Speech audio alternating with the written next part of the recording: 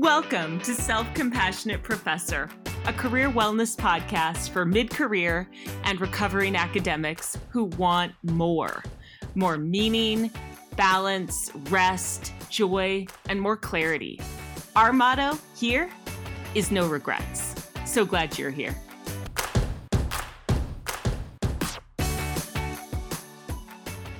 Hello, hello. Welcome. You are listening to the very last two-digit episode 99. Whoa, that feels like such a milestone. I'm Danielle Delamar, and I'm glad you are here. So I can't think of anyone better to sort of mark the transition from the 2 digits to the 3 digits than Dr. Jen Berg, who I interviewed for today's episode. Jen has an incredible story. She was a math professor, tenured, who did a lot of amazing work and was very committed to her students and to her university and to the idea of public education. And she'll tell you the story about how she started with this sort of 9-year plan to leave. But then Jen shortened it to 3 years, and then she shortened it even more. And what I find most interesting about this interview is that she talks like someone who is in recovery from addiction, right? And in this case, it was work addiction. And now her recovery is what she calls Project Jen, which I think is awesome. How many people just turn totally into themselves and say, you know what? I'm going to work on me. I'm going to break bad habits. I'm going to learn new things. I'm going to be willing to fail. And I'm even going to have a support system in place that ensures that I do those things. So here is Dr. Jen Berg, everyone. This is an incredible story about embracing transition. Enjoy. Thank you for joining the conversation today. I'm talking to Dr. Jen Berg. Jen, how's it going? It's going pretty well. I feel like I know you a little bit more than I actually do know you because you've been friends with my husband for a long time. High school. You all have known each other a long time. We absolutely have. We used to do the absurd drinking game together where the Henry Nilsson song, Lime in the Coconut, we had to take a drink every time he said lime in the coconut. That was ridiculous. That's awesome. No, my liver is still not recovered from that. And so then that makes me think about like who you were back then, because I know you said you were like a first gen college student. Like at that point, did you think, oh, I think I'm going to be a math professor someday? No, God, no. I mean, one of the reasons why I knew your illustrious nut jumping husband is, sorry, that picture was too funny, is that we were both in speech and debate.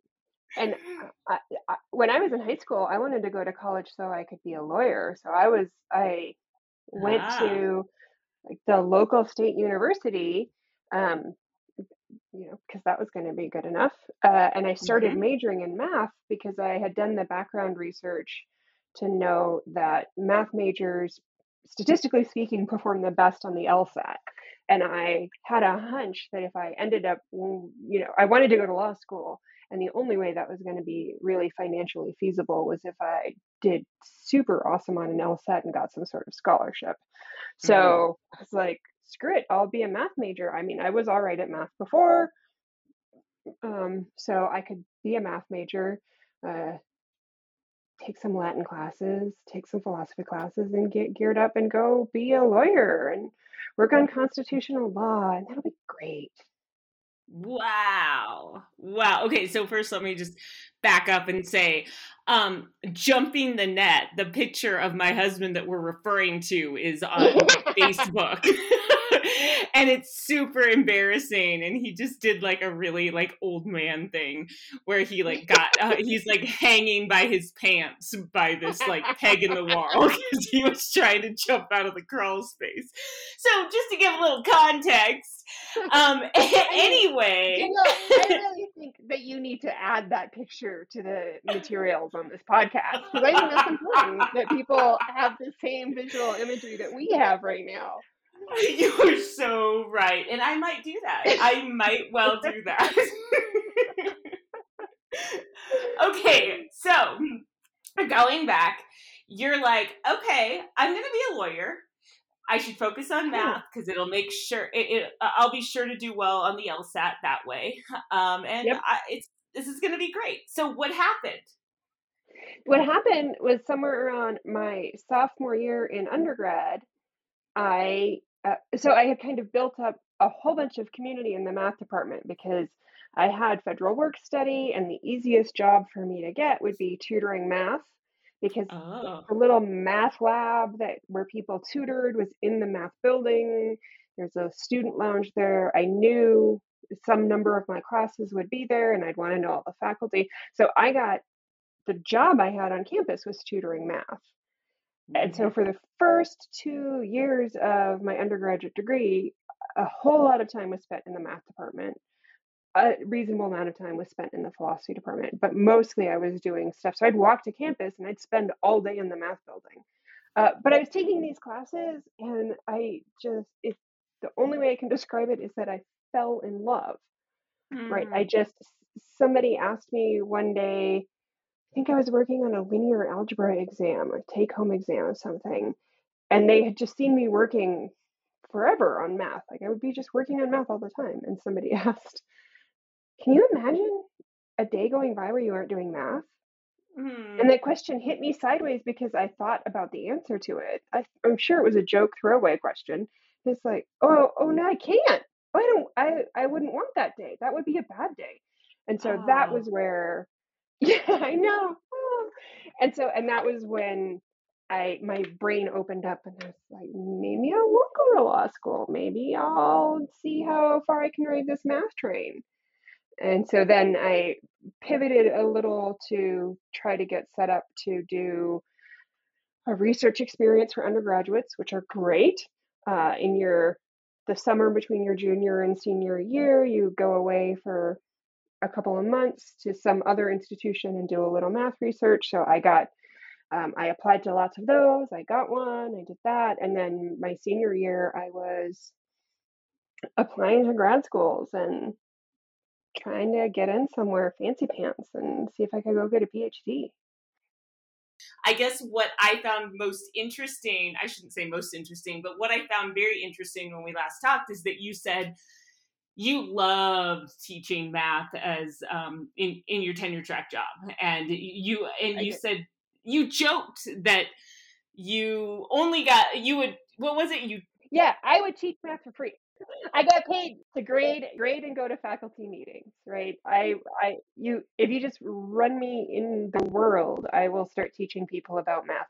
I did it 3 weeks ago in a grocery store. I bought this vegetable, and the person who's checking me out is like, oh, that's a very interesting vegetable. And I was like, I was going to try to get away from you without doing this, but I'm sorry. I said, this is an example of a fractal. Look and see the spiral pattern. And I'm like pointing to it. And I was like, and you can see the self-similarity in the fact that the little spirals are made of little spirals. I love this so much. Oh, I'm glad that you appreciate that. But I teach math for free. They pay me to grade and go to meetings. For sure. And I think they know this. I'm not sure who they are. This is one of those unknown they, but I think they know this all along. Take advantage of our love of things and abuse us.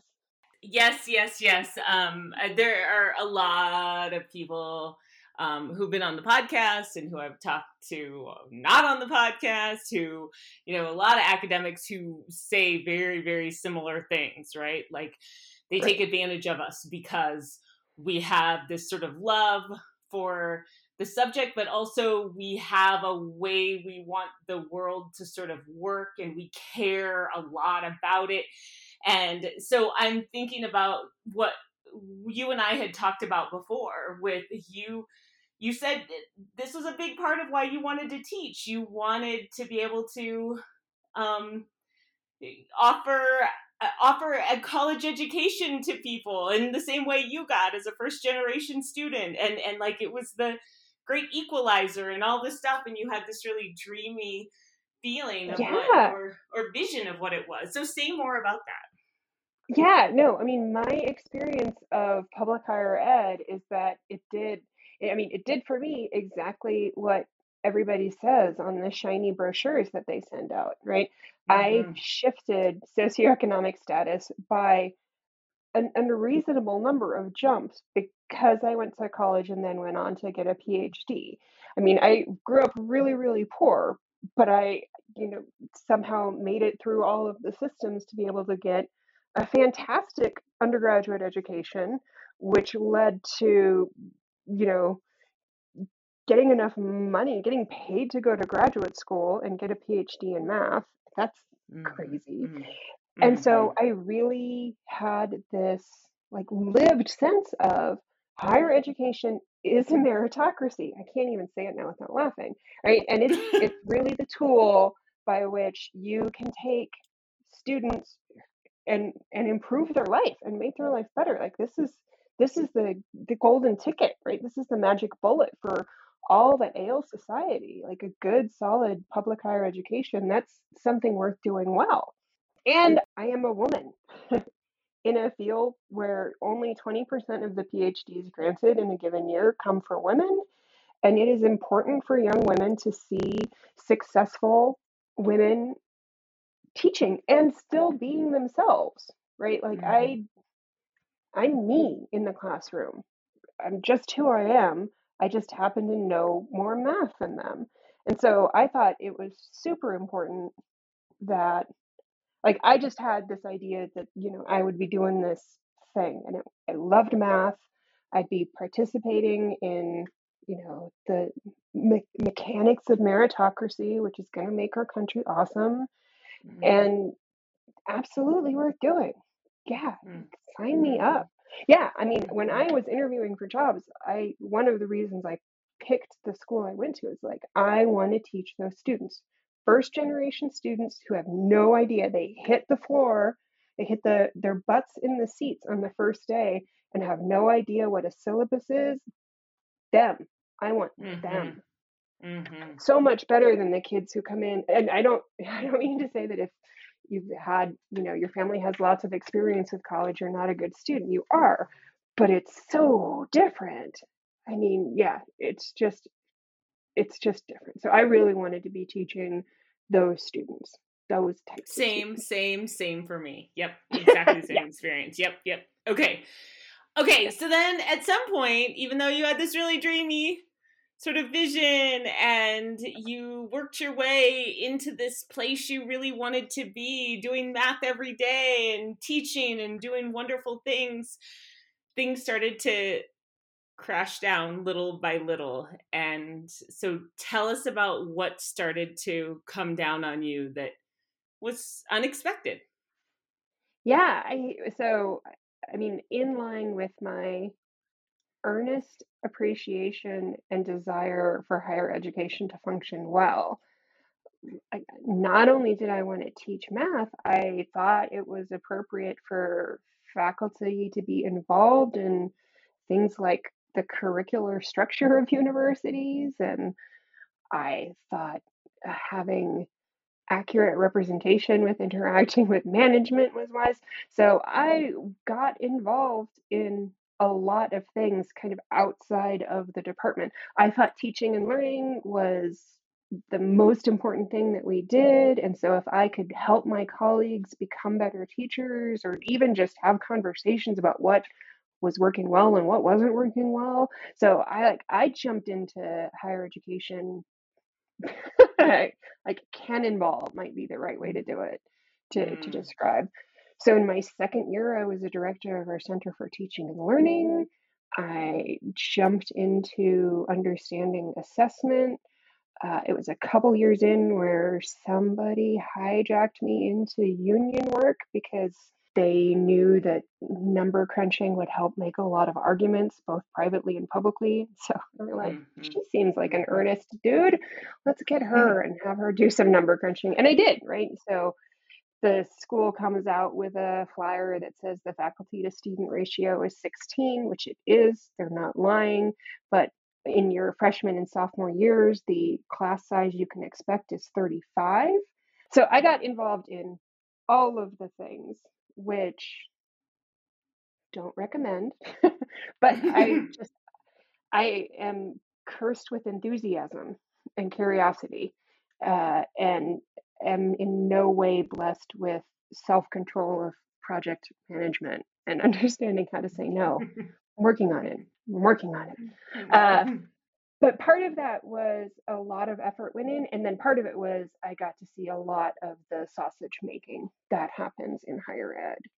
And so seeing that faculty have really limited control over some sorts of curricular things, and understanding, small state colleges get more often than not under 30% of their funding from the state, but spend an inordinate amount of time trying to meet state mandates, most of which are unfunded, and put a whole lot of effort at the grassroots getting accreditation stuff done, right? Like we were in the same accrediting region as Harvard and Yale, and those schools have offices that make that easy to get done, right?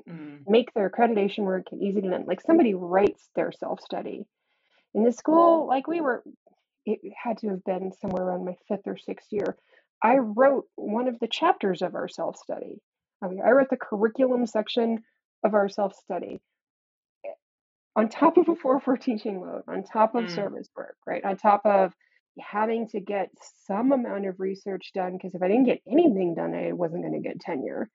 So it was a lot of stuff. And then there was seeing this dark underbelly. And one of the things that happened is the school I was at had a long-standing president, like 11 years he was president. And then we started to get into what a lot of universities get into is a churn of upper administration, right? Like there was a vice president leaving, and that meant the president had to leave. And so then we had to do a new president search. And then we had to do a new vice president search. And then we wanted to change the structure to add deans. And then there were, at the time I left, there were untenured faculty who were on the tenure track who had never been evaluated by the same administrator more than once. And they were just constantly afraid, because what if the next person wants something slightly different? And then you just start to get the feel that like a dean comes in and wants to do a project so they can put it on their resume so that they can get the next job. And you're sitting there like, no, I really just we want a STEM learning lab. And we want a STEM learning lab so that we can have peer tutoring and students can have one space that they go to do their science and math. And we can always get a professor in there. If we have a physical space, and here's an option of a physical space we could use, and that wasn't on the provost's agenda of stuff he wanted to do. So it wasn't on the dean's agenda of stuff he wanted to do. So it wasn't going to happen. And it's just like, yeah, but your, live-in learning community, which sounds fancy for nursing students, isn't going to positively affect anything because our retention rate in nurses is 90 billion%. Like we don't lose nurses, we lose these other kids. Anyway, sorry, details. And folded in on that. So some of that is like local administrative issues and and then state level issues along the lines of how math in particular gets taught, right? Like math and English are these really critical points in education. And there was a lot of state pressure for us to change how we said students were ready for math. And we almost had to do that. I think it's the right way of putting that forward. If we didn't do that, we were going to get in a lot of trouble from the state. And that's not faculty driven, right? That is the state saying, and the state who funds nothing but uses higher ed as a political ping pong ball to say, colleges aren't really doing what they need to do because our employers, like, we've got a lot of jobs and we don't have people qualified to do that because colleges aren't doing what they're supposed to be doing. It's like, you haven't paid us to do what we're supposed to be doing for years and years. Why are you getting to decide what happens next? Right? If I contributed that tiny amount of money to something, I wouldn't expect to get to tell it what to do. And then behind that, I got relatively deeply involved with the union that negotiated the contract for the 9 state colleges. And that was something I felt I was good at. I enjoyed doing it. There are lots of people who, did that for one round of negotiating and came out and said, I'll never do that again. And I didn't. I did it quite a few contracts in a row, moving to the point where I was chairing the bargaining committee. And yeah, so definitely one of the crisis points was we thought we had negotiated a fair contract. I mean, we were done.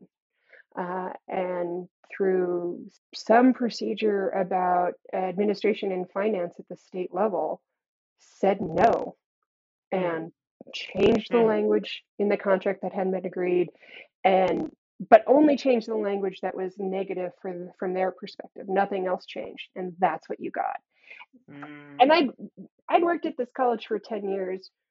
The faculty at this college, who, I mean, none of these people were particularly, actually, most of these people weren't particularly poor. Some were poor, right? Some, you can go get a PhD and get a starting salary that's $40,000 is ridiculous for my, like, I don't think people understand what's going on there. But most of the pay was fine. But they hadn't seen more than a 2% increase in their salary for the entire time I was there. And it took me a while to grow up and understand how finances work. But if your pay rate is under the inflationary rate, you got a pay cut. And it's just, so now I'm at this point where I had grown up thinking higher education was a meritocracy. And if you did things right and you put in your effort, you played fair, you'd make progress. And then when I got to be a professor in higher education, all of that was like, nope, nope, nope, nope, nope, nope. If the thing that you and everyone in your division thinks should be the top priority, if that doesn't match what the provost thinks, screw it. We're going to do what the provost thinks. You negotiate a contract, you think it's fair. Everybody, administration and the union side think it's going through, and then the state can say no. Like, it just, the floor of, if you do the right work in the good way and jump through the hoops the way you're supposed to, stuff will make progress, just fell right out from underneath me. Okay. And and part of what made it hard is that I love teaching math. And, once every 2 years at least, I'd say, there was some student who came through the program, and either through the math major in particular, and sometimes it wasn't even that. Sometimes it was a student I was teaching from gen ed who was never going to be a math major, but there was some connection made, and I felt like, the stuff I did during this semester has made a really big difference to that one individual. Like that, good. I'm doing the sort of things that I'm supposed to be doing here.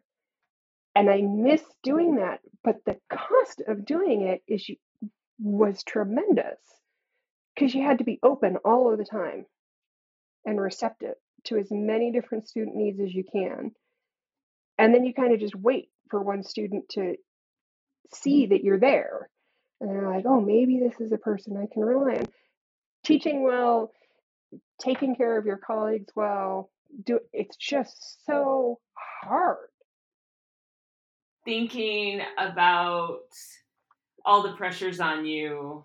And you had said when we last talked that you had a friend who was a professor at a private college in the area, and you were talking to this friend regularly about all of this stuff. And I think you said something like, she was like, you're angry all the time, and this isn't you. You're not an angry person. What the heck?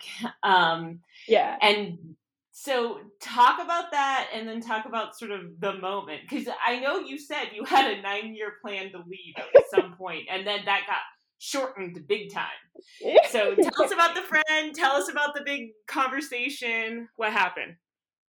Yeah, so I mean, it's fair to say that what I end up doing, like I don't feel like I'm particularly a trailblazer because I had seen someone do it before. So I had kind of this like view of like, oh, maybe that's a thing that could possibly happen, and the world wouldn't fall down. But yeah, I had close friends who I would be talking to about what's going on in life. And after a while of hearing me talk about the sort of weird stuff that would be happening in the school amongst faculty or amongst administrators, or strange union stuff where you're like, I don't understand how this is happening at all.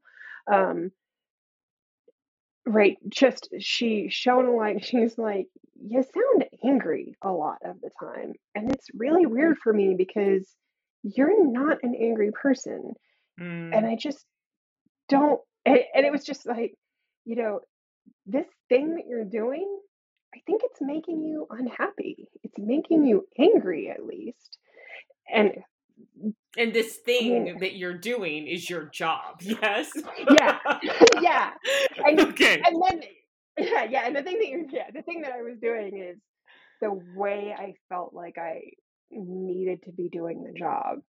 And I like, just full disclosure, because I thought it was important, I thought I needed to do a good job on all of the things.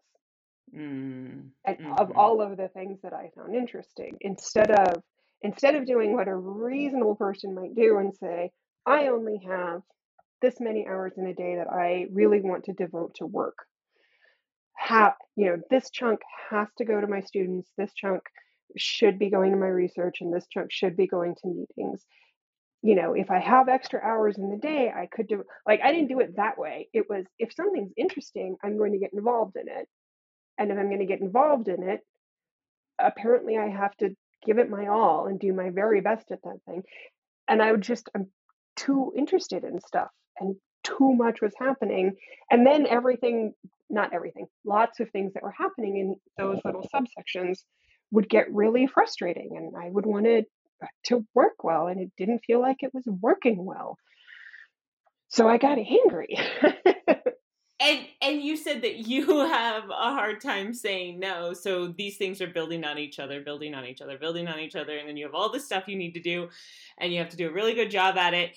Then you said a big no, a really big no, when you decided to leave the job altogether.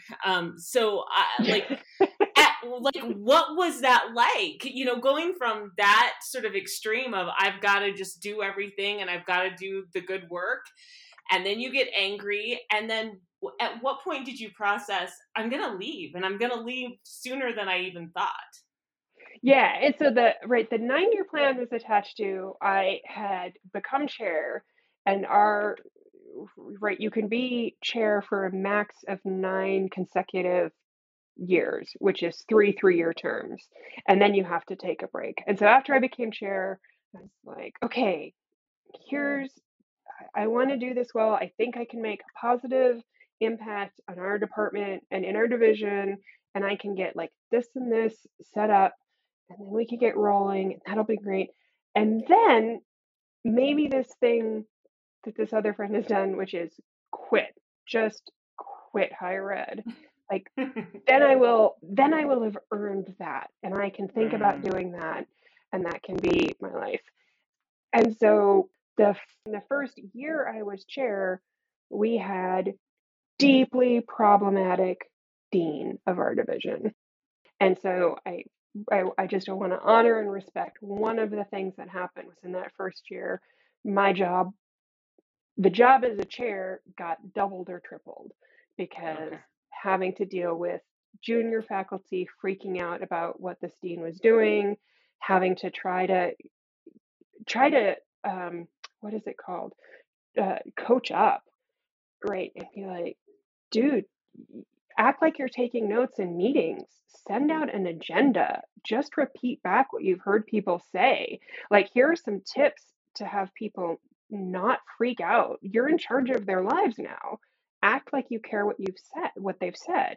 Um, and he doesn't do those things. So then I'm like, well, things need to be done right. So I'll coordinate the chairs in the division and we'll make agendas. I'll coordinate the chairs in the division and we'll have a meeting before the meeting with the dean to organize what we're going to have to say to the dean, right? Just bucket loads of work. So all of that is happening. And when we talked to the higher administration about it, they were like, la da da da da, don't know what you mean, just doing a fine job. And I think that might have been the straw that made me go from, okay, maybe this isn't a 9-year exit plan. Maybe this is a 3-year exit plan. I will do this term. Because if nobody's going to listen, if nothing can make the fundamental working situation of the faculty member better, right? If the standing assumption when a faculty member says something to an administrator is you're just complaining because things are different, instead of there's something valid there. It's like, I'm not sure I want to work with these people anymore because, of course, I'm angry. I just want help to do my job well, and they're telling me I'm expecting something unreasonable. It's like, well, the job that you're expecting to do at this point is unreasonable. Why am I the breaking point in this situation? So that was how the 9-year plan condensed into a 3-year plan. And then COVID hit. So COVID hit in the middle of my second year as chair, kind of right in that early spring semester. Wow, And congratulations. That was fun, I'm sure. Yeah, that was super duper fun. Yeah. No, I came back from spring break, and then, the university had a week where they were like, we're just taking this week off because we don't know what's going to happen. And we came back to fully online classes. And I stayed, I was living alone in Massachusetts at the time, and I stayed there for, I think, 6 weeks to get my faculty roughly figuring out what they had to do, get my students figuring out roughly what they had to do, get myself feeling like I had landed on something semi-stable for the rest of the semester. And then I knew I didn't have to be in Massachusetts anymore, that for the next, 6 months, nothing was going to be happening face to face, really. And so, and that was when I drove across the country and went to Oregon. So what took you all the way to Oregon?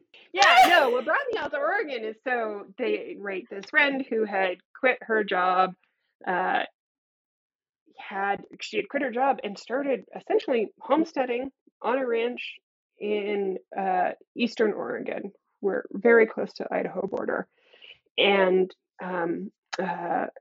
she and her partner were financially stable enough that adding another human to the ranch would be great, is what it would end up being, because, there's a large chunk of land. There are some animals that need to be cared to, and having 3 people around at least to do it is better than having 2 people around to do it. Okay. And I had been super close with both of these people for a long time. And so this was a combination. Get away from your job that's making you angry. Come live with us. We love you. Come be here forever. During those 6 weeks where I was still in Massachusetts, that was you don't have to be there now. It would be better for you to be here. Like, the next 6 months are going to be hard for teachers everywhere. You don't have to make it harder on yourself by staying there. You can be where there are other people. You can be where you have support around. And so that was kind of what got me here. But the 9-year plan back in my days where I was like, oh, I'll be a good chair for 9 years and I'll make things better and then I'll move to Oregon. That was the 9-year plan was after those 9 years are done, then I will go to Oregon and homestead with my partners. And then that window just kept getting shorter and shorter and shorter. So this is the part I've been kind of excited about, because this is the part we didn't get to talk about the last time we talked. And it's just, what are you doing now? Because you said you are doing a lot and you're kind of trying to figure out what your path is. And I just want to know, where are you? Yeah, so the thing that I will say, on the off chance that there's someone out there who wants to do this, I very intentionally understood that the first year, maybe even 2 years, I needed to stop asking myself the question about what I was going to do next, because I knew you were supposed to do well in high school, because doing well in high school is how you get a scholarship so that you don't have to pay as much for undergrad, and an undergraduate degree was important. I kind of knew that that was a good thing to aim for. So you do well in high school so you can go to undergrad. And then I had to do well in undergrad because I wanted to be a lawyer / go to grad school. And then so you have to do well in undergrad and then go to graduate school. And I was like, well, I'm supposed to do the stuff they tell me to do here, so I'll do all this and then get the academic job. And you're like, okay, I'll just do all of the things people tell me to. And I had just been on a wheel of doing things forever. And I had a really strong habit of, okay, what's next? What's the next problem I need to tackle, right? What's the next thing I want to get? And I essentially told myself, no, a chunk of time where that is not the thing that's happening, because I felt like other people in the universe had this magic ability to decide what they wanted. And then they worked towards what they wanted. And I feel like I had never practiced that at all. I had no idea what I wanted. I just did stuff, and it didn't feel like it was because I wanted it. I was like, just, that's what you do. That's what you do. That's what you do. And then I keep doing that because other people told me that was, this is the next thing that you do. And so I'm like, okay, keep doing that. And then I'm sitting in my office, or actually not sitting in my office. I'm driving home from graduations every May as a full-time faculty member, sobbing because I just did all of this stuff, right? I had spent the whole year just getting the stuff done that everybody told me I had to get done.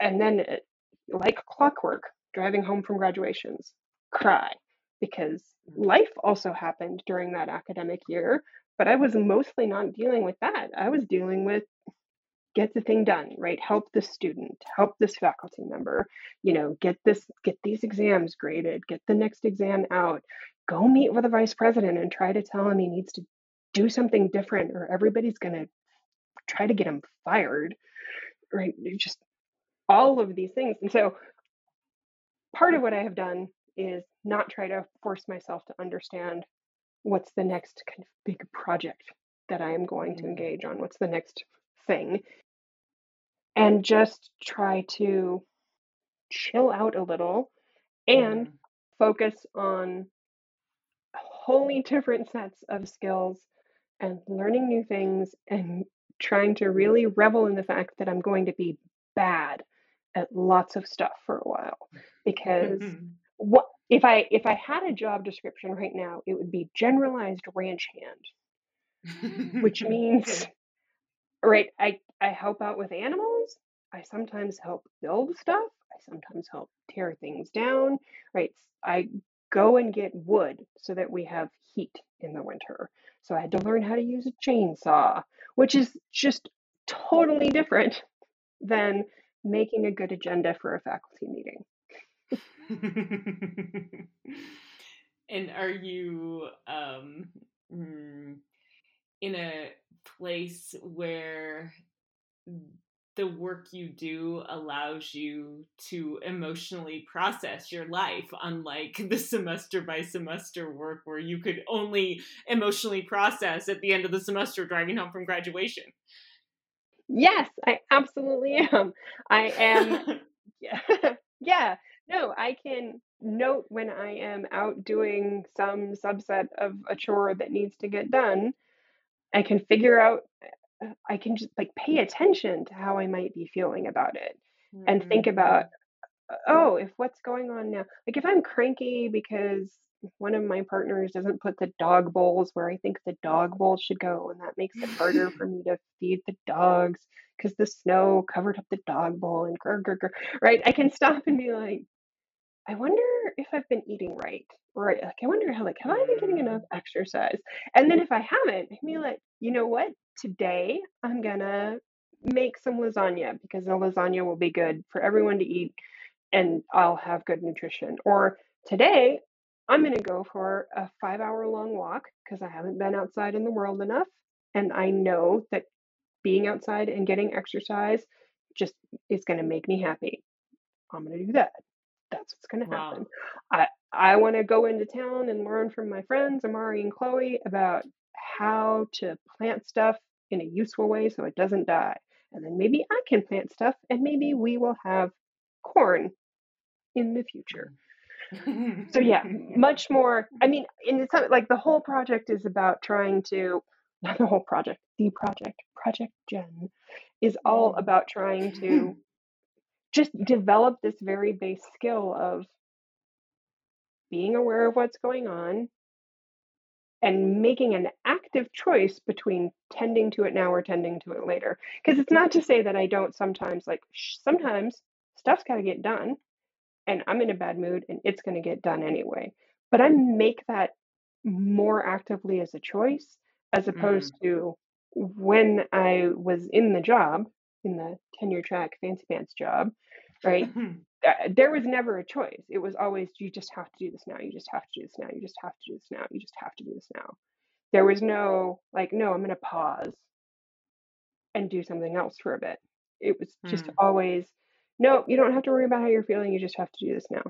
There's a weird sub-thread that happens through this, which I would be remiss to not point out, even though sometimes I think it makes me sound a little strange. At some point, maybe 3 or 4 years into the job, I started a meditation practice. Unrelated to work. It wasn't work is so horrible, I need to meditate. There was something else that happened kind of crisis level in my life. And I had this, I had this epiphany then of the flavor. I have spent 35 years training my mind to work all of the time in this very particular way, these very particular ways. Like there's a very verbal way, there's a very analytical way, and then there's some fun interplay between them. I have not learned how to stop those processes from happening. And I had a crisis event happen that I was like, I think I maybe need to learn that skill of stopping this whirlwind thing that's happening in my brain. And so I started a meditation practice 3 months before COVID hit. I had gone on my first week-long meditation retreat and had a really good meditation experience. And the meditation practice that I had been building up to before that, I think is the incremental change of making me aware that I wasn't paying attention to stuff, right? You could start to see, like, I'm angry. Oh my God, I'm crying every May when I come home from graduation. Oh, now you're crying in the December graduation too. So I think there was some part of me that was not paying attention to it, but was building up this skill of noticing things. So, right, when March 2020 happens and COVID happens, I'd had some practice of noticing what's going on with me. And I think that is part of what made it easier to go, yeah, you don't have to do this. Like this thing that's happening over here doesn't have to be what happens.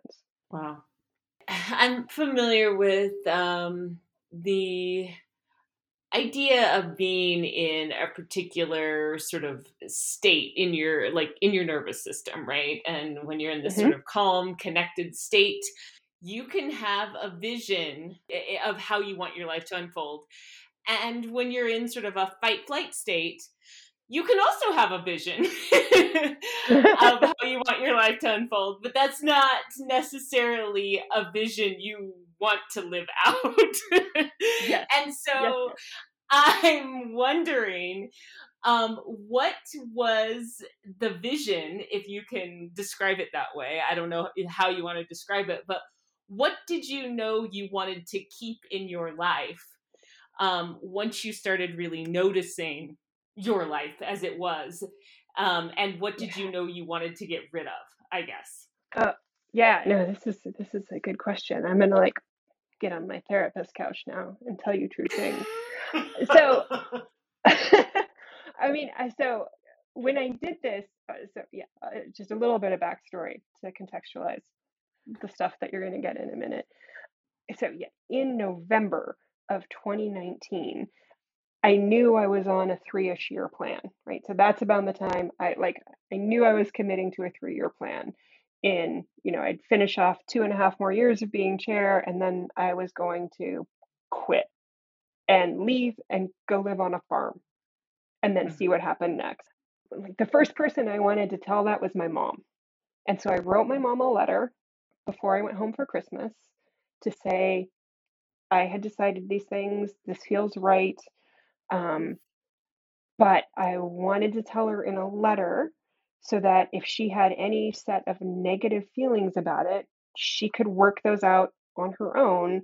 And then when I saw her in December, we could have a discussion where she could, this sounds crazy because of X, Y, or Z, or, that really shocked me, but I think I'll be okay with it.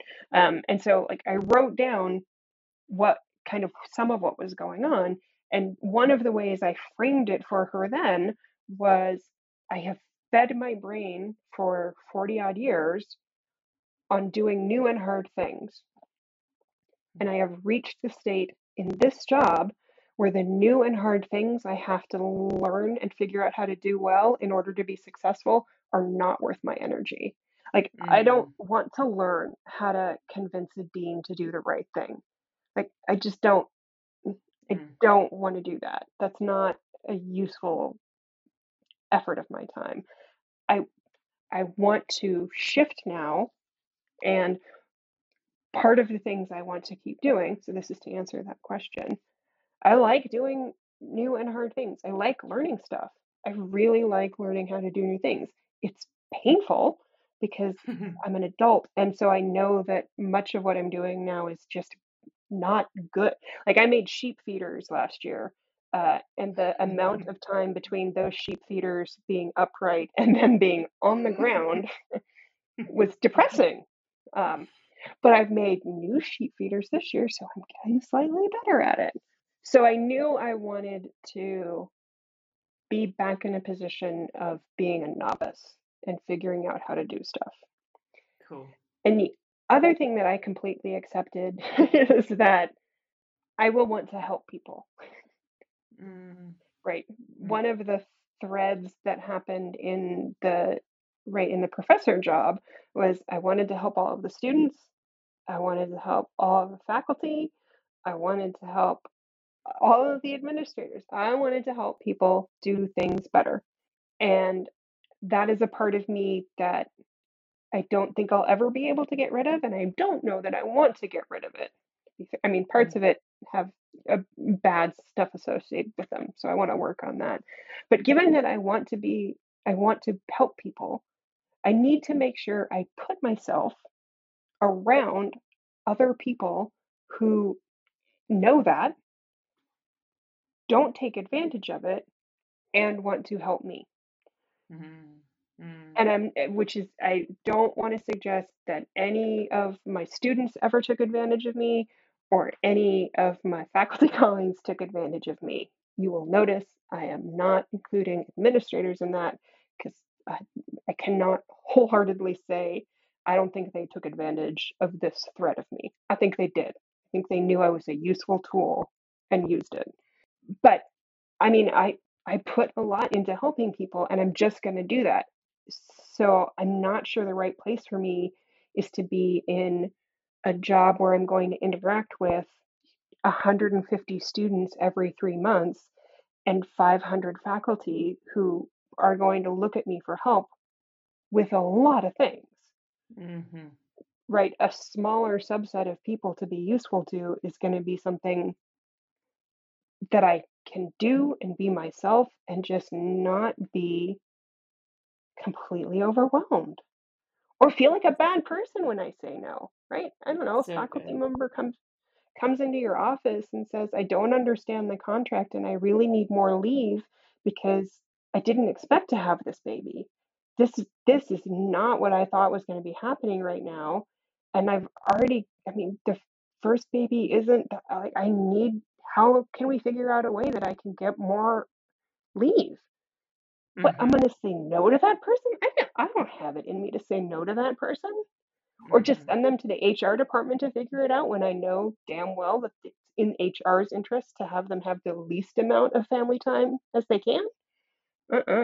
Anyway, Mm-hmm. so Okay. things I want to, things I know are in my future are trying to learn new things, being bad at it for a while, and then hopefully getting better, and looking after a smaller subset of people.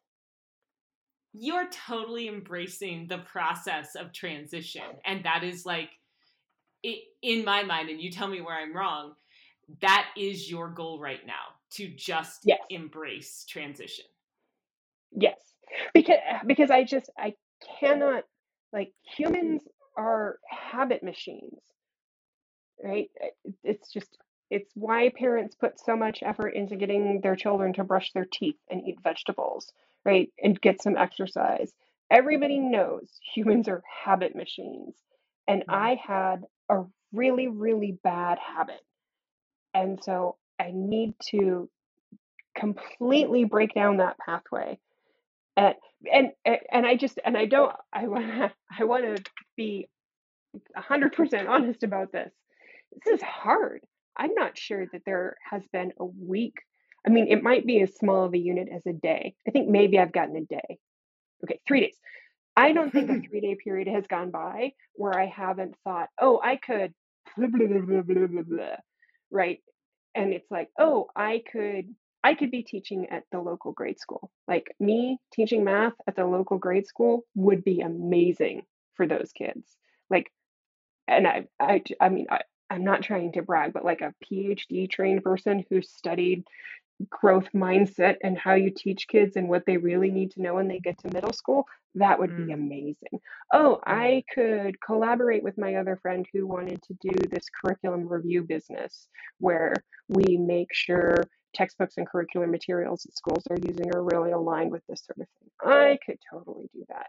I mean, this morning, walking into my room, it's like I could really just hook up with that local restaurant that has just started down the way, and I could be their baker. I could do the baked goods for them because I'm pretty good at baking. And I see this other, I could make cinnamon rolls every morning or bagels. Like I could just have a week agenda of baking. So I don't want anyone to think like, because I'm sounding like I'm just embracing that. I don't know. No, every day.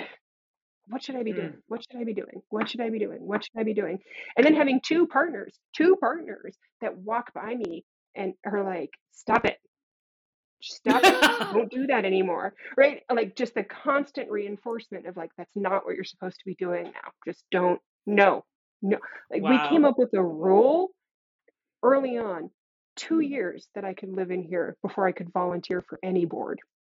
Cannot serve on Wow. any board. Doesn't matter because that would just be feeding the monkey of this habit of do this stuff, do this stuff, do this stuff, do this stuff. And it just, no, it's like quitting smoking cold turkey. I love this so much. Okay, you tell me Yes. what if people find themselves in a similar situation where they are, in their, fancy, like you said, tenure track job, and things are falling apart around them and they are not loving it and they're angry or whatever negative emotions they're feeling, and they're noticing that it's not going well. Give us something, any sort of advice, any, maybe it doesn't have to be advice, but anything you would tell somebody. What would you tell yourself back then? Oh, yeah. I would have tried to tell myself that projects aren't puppies. When you get one, you don't have to stay with it until it's dead, which is how I feel about puppies. I think if you adopt a dog, you're committing to that dog for the rest of that dog or your life, whichever happens first. But you should get skilled at leaving some projects in the middle, which nobody gets that in graduate school. In graduate school, It's all about completing the project.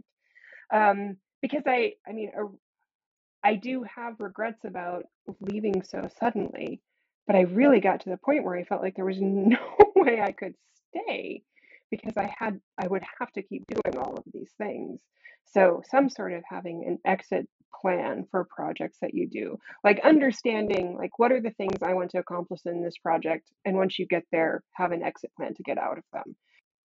Trying to have a real honest discussion with yourself and the people who care about you in your life about what your real priorities are.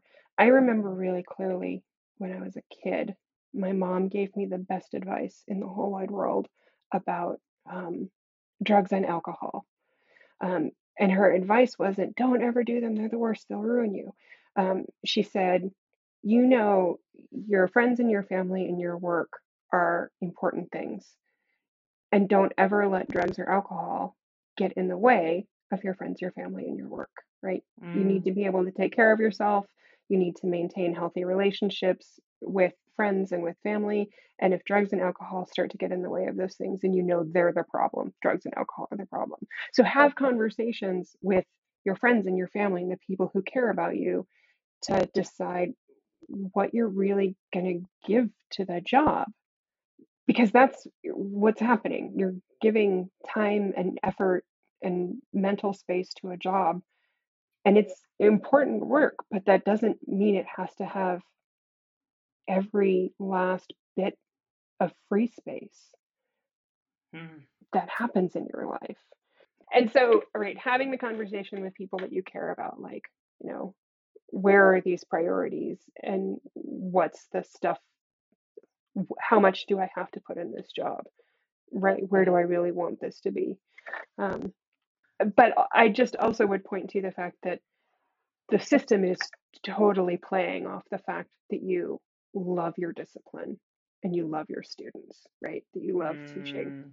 Like the universities function on the fact that you will do things that are above and beyond because you love your discipline, because you love your students, and sometimes because you love your colleagues. If you want to get in touch with Jen, if you want to talk to her a little bit more, get in touch with me on LinkedIn. Yeah, and then I can make sure you have a good email address that people, like I will give you the email address that if people reach out to you, you can pass it on to them. Does that sound good? Yep, that sounds perfect. Jen, thank you so much. You're very welcome. Thanks for listening to Self-Compassionate Professor.